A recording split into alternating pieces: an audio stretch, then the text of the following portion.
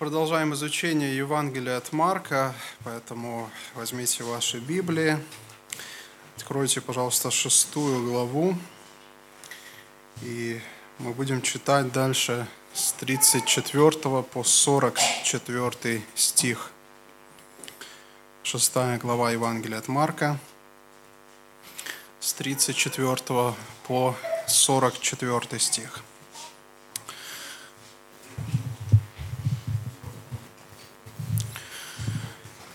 Иисус, выйдя, увидел множество народа и сжалился над ними, потому что они были как овцы, не имеющие пастыря.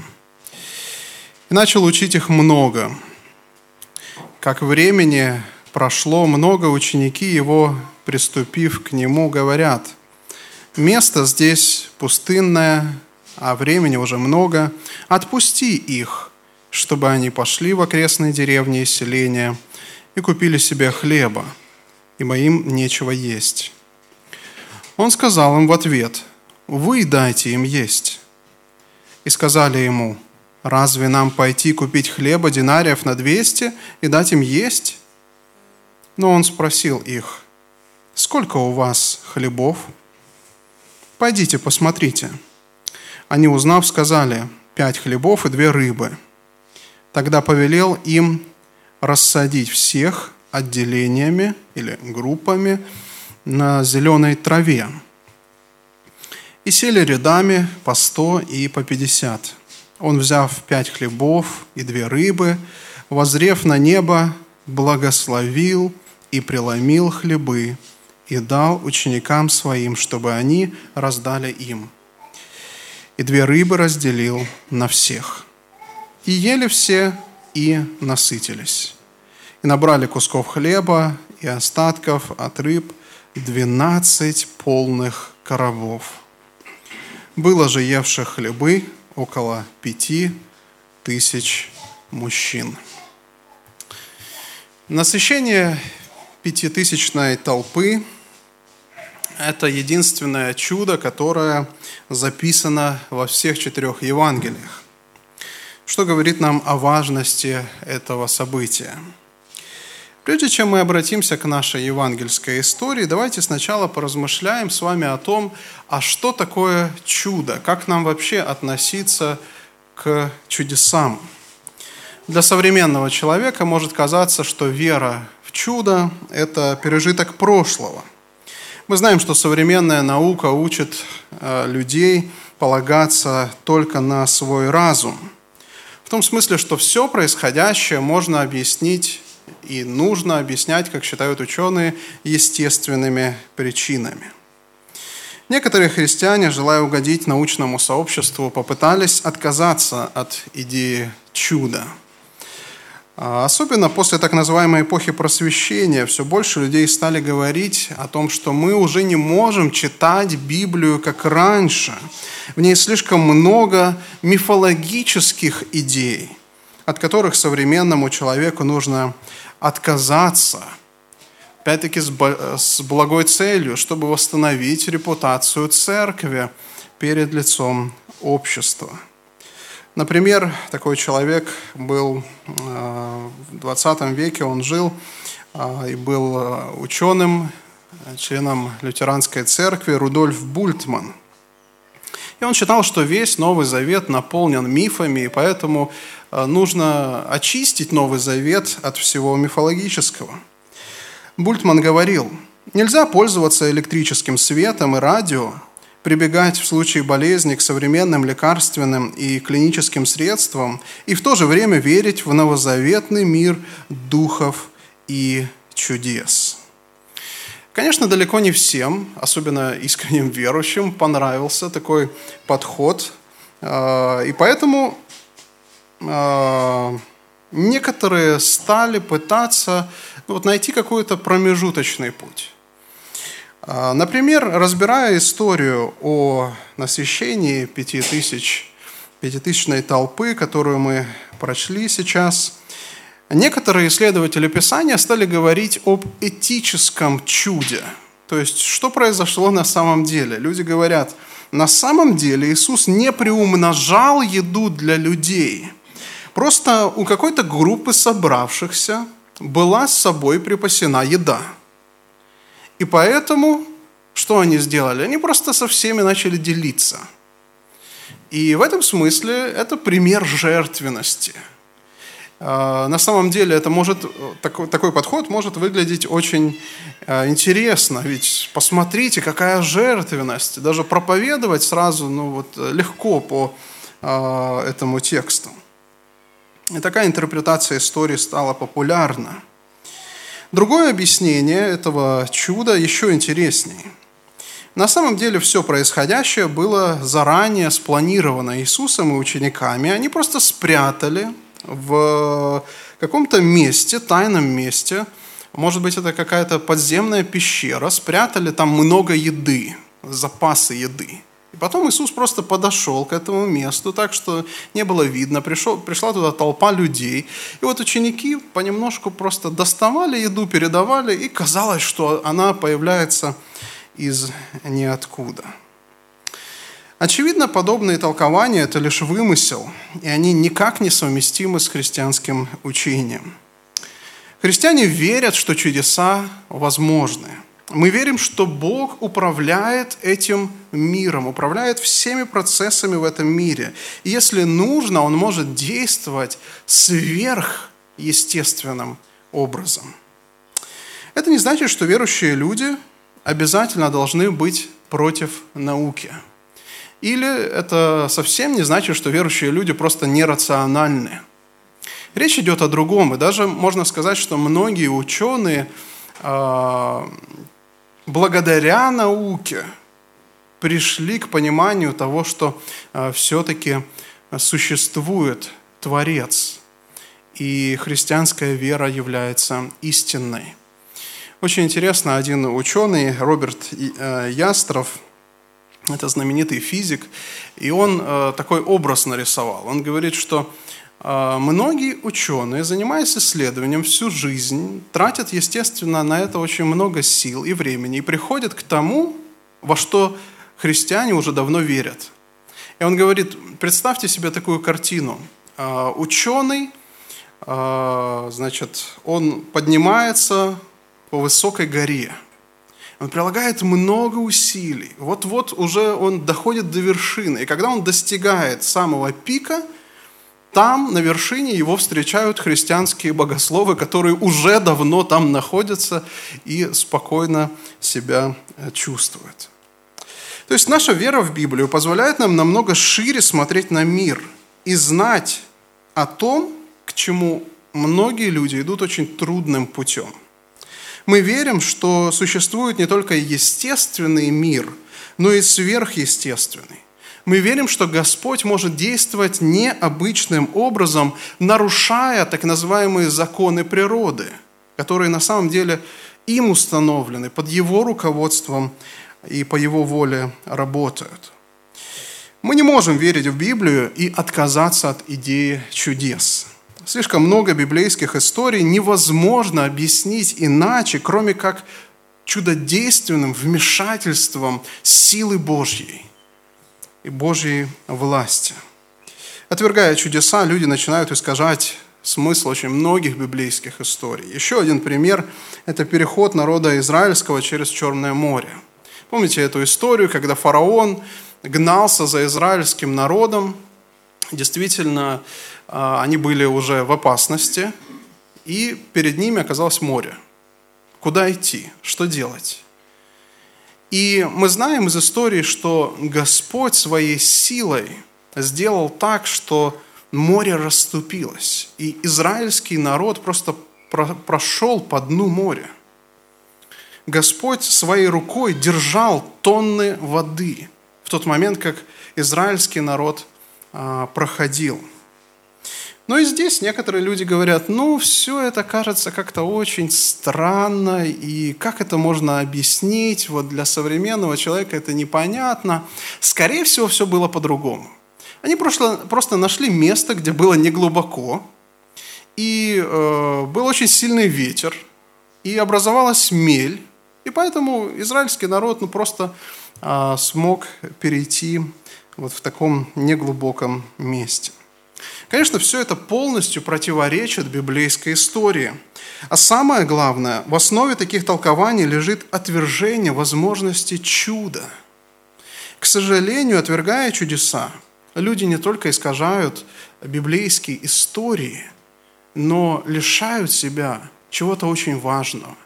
Лишают себя возможности увидеть силу Божью, увидеть власть Божью, увидеть могущество Божье. Ведь именно это показывают чудеса. И даже когда мы смотрим с вами на служение Иисуса Христа, на Его жизнь, вы помните, что именно чудеса убеждали очень многих людей, что этот человек от Бога.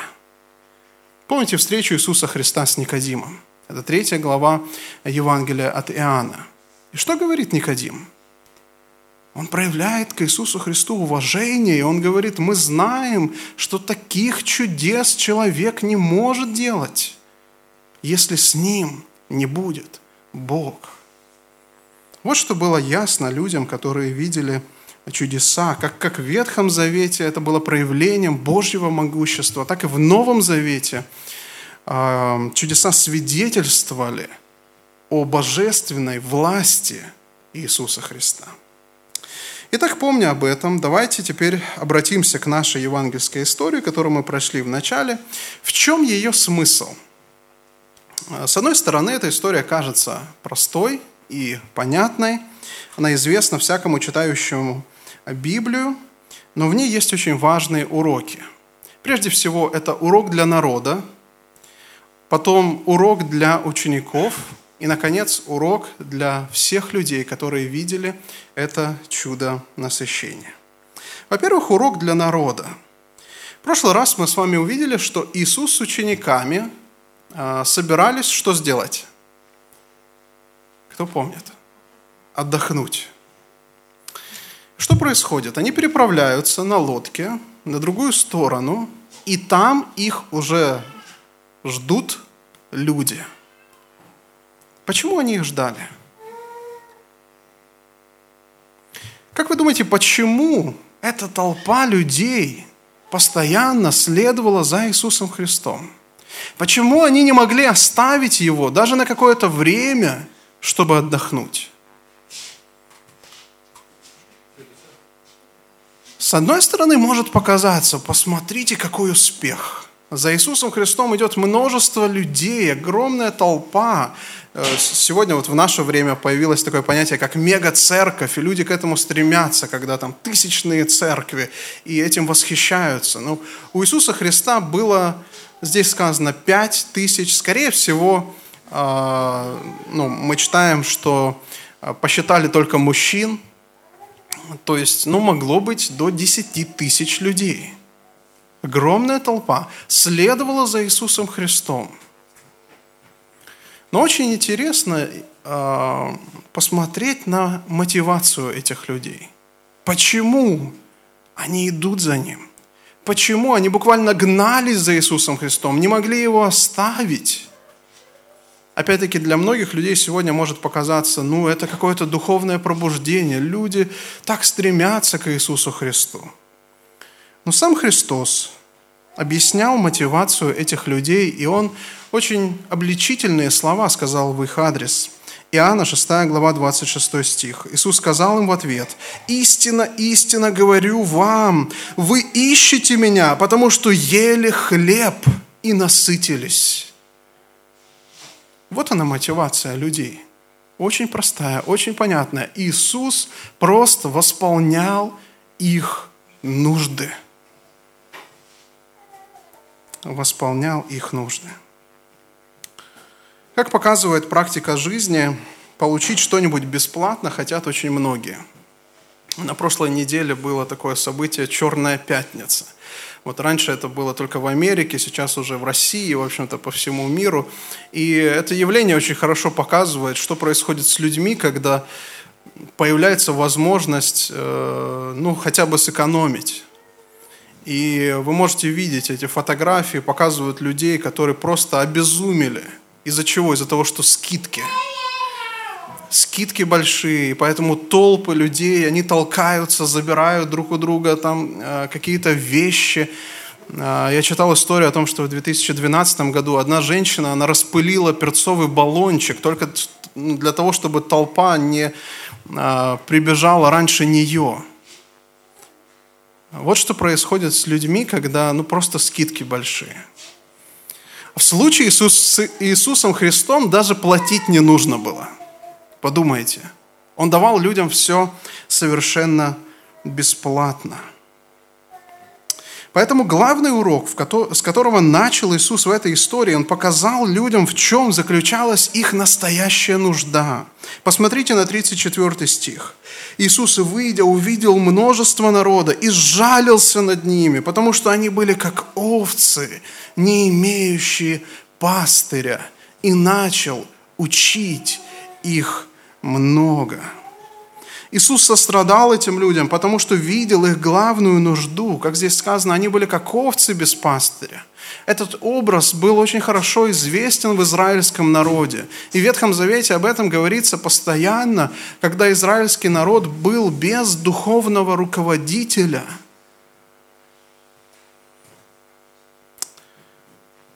Вот что удивляет еще в этой истории. Вроде бы у этих людей есть храм, есть священники, есть знатоки закона. Почему Иисус говорит: вы как овцы, не имеющие пастыря? Разве у них не было пастырей?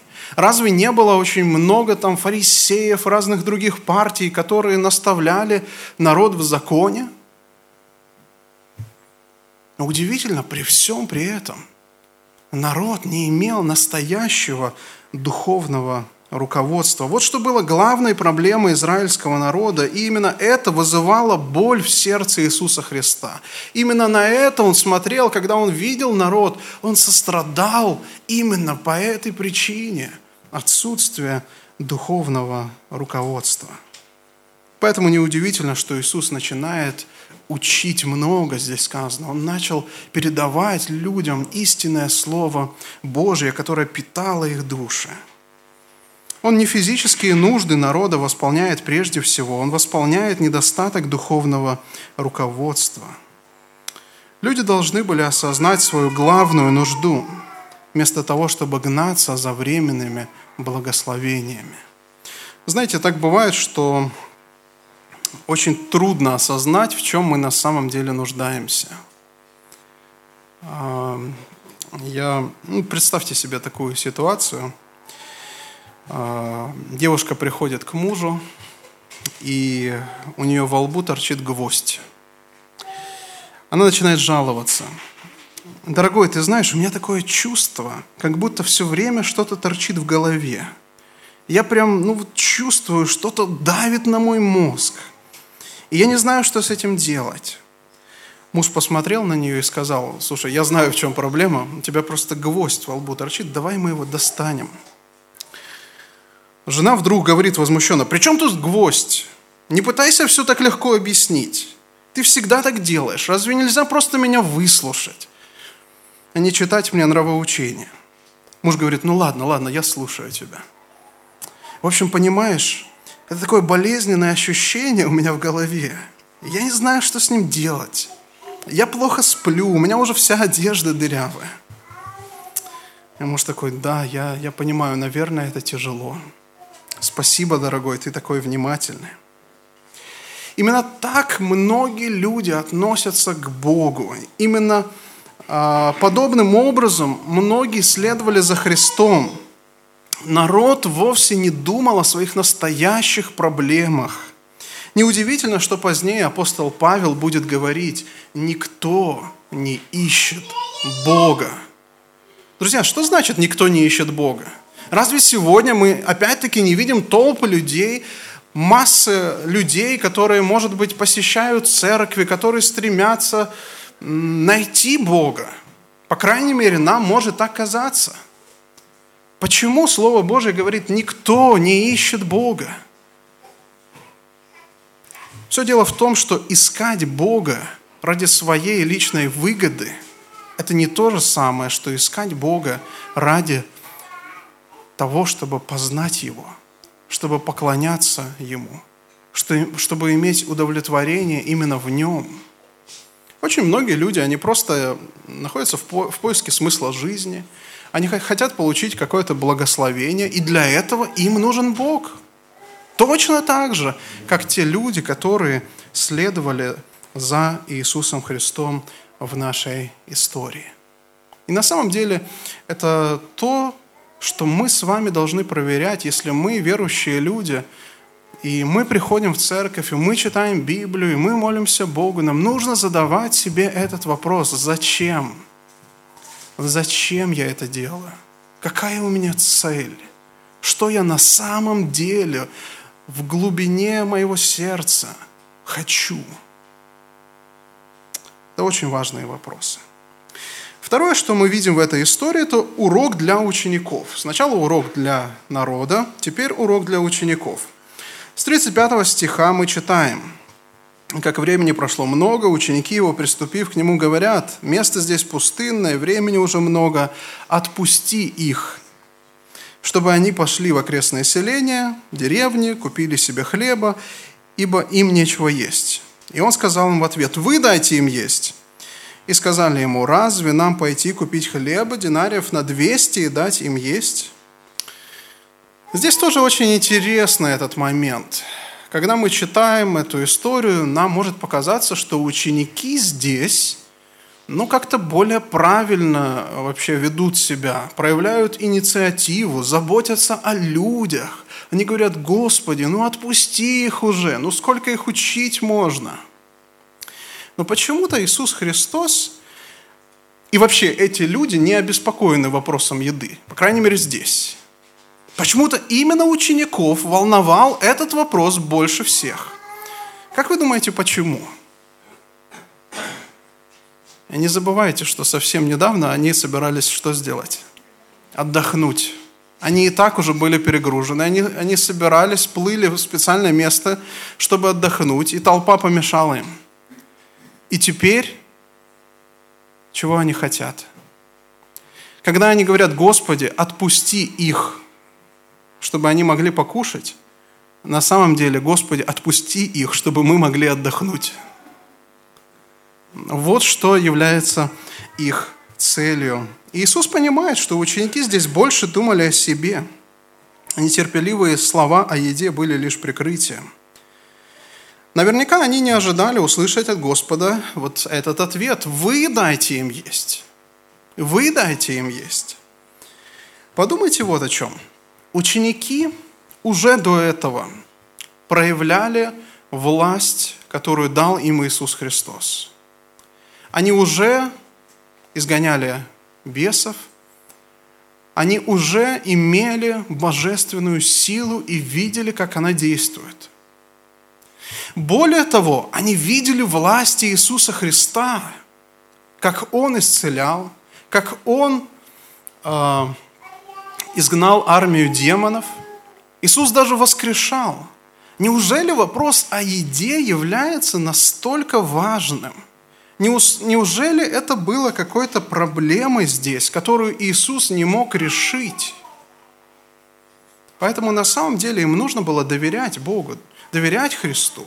Он мог обо всем позаботиться. Здесь мы можем вспомнить историю из Ветхого Завета, которая очень похожа на то, что мы читаем здесь. Это история израильского народа, которая описана в книге «Чисел», 11 глава.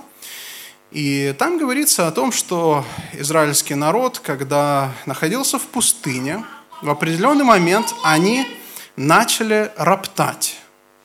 Роптать на то, что у них из еды была только что? Помните? Только манна. Там очень интересно описано, там сказано, что они сидели и плакали. Господи, вот одна манна, мы хотим мяса. И они начали вспоминать: там у нас в Египте, несмотря на то, что там рабство было, об этом они забыли, но там у нас в Египте была рыба, было мясо, был там лук, они вспоминают все это. И они с этими жалобами, конечно же, обращались к Моисею, потому что он был лидером, он был человеком Божьим. Моисей, в свою очередь, к кому обращался? К Богу. Ему идти не к кому. И он тоже, если вы почитаете его слова, он тоже возмущался, он тоже задавал Богу вопросы. И он говорил: Господи, я что, нянька для этого народа? Что я могу сделать? Так много людей, как я могу о них позаботиться? И дальше Господь в своей милости, Он посылает народу израильскому мясо. Помните, там перепелки полетели. И мяса было столько в итоге, что 2-метровые горы просто лежали, и народ израильский не мог собрать все это мясо.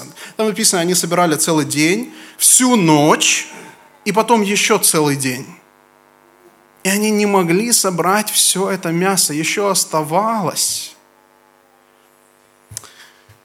Согласитесь, это очень похоже на то, что мы читаем здесь, в нашей истории. Действительно, Господь мог позаботиться об израильском народе, и здесь точно так же Он мог позаботиться о людях, которые слушали проповедь Иисуса Христа. Но для учеников это был важный урок. Им нужно было научиться доверять Богу. И вы знаете, что даже в дальнейшем, мы с вами будем читать в следующий раз историю о том, как ученики опять оказались посреди Галилейского моря, и снова поднялась буря, и снова там была проблема, они не знали, что делать. И евангелист Марк говорит такие слова: «Ибо не вразумились чудом над хлебами, потому что сердце их было окаменено». Речь идет об учениках. Их сердце, там была проблема. Они еще не научились доверять Богу. Друзья, на самом деле это длительный процесс. Нам нужно признать, что все мы нуждаемся в этом.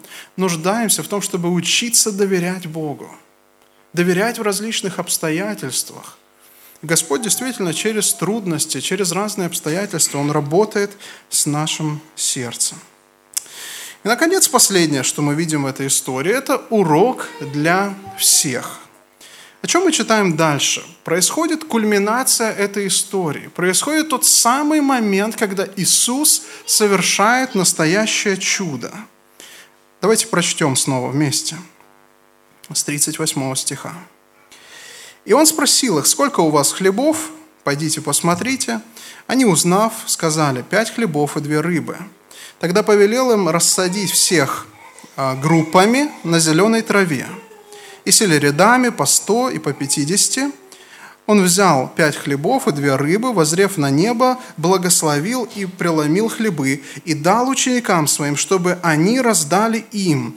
И 2 рыбы разделили на всех, и ели все, и насытились». Друзья, вот то, что мы видим здесь, невозможно объяснить никакими рациональными аргументами. Это действительно самое настоящее чудо. Всем было понятно, что 5 хлебов и 2 рыбы, но этого было совершенно недостаточно, чтобы накормить такую большую толпу людей.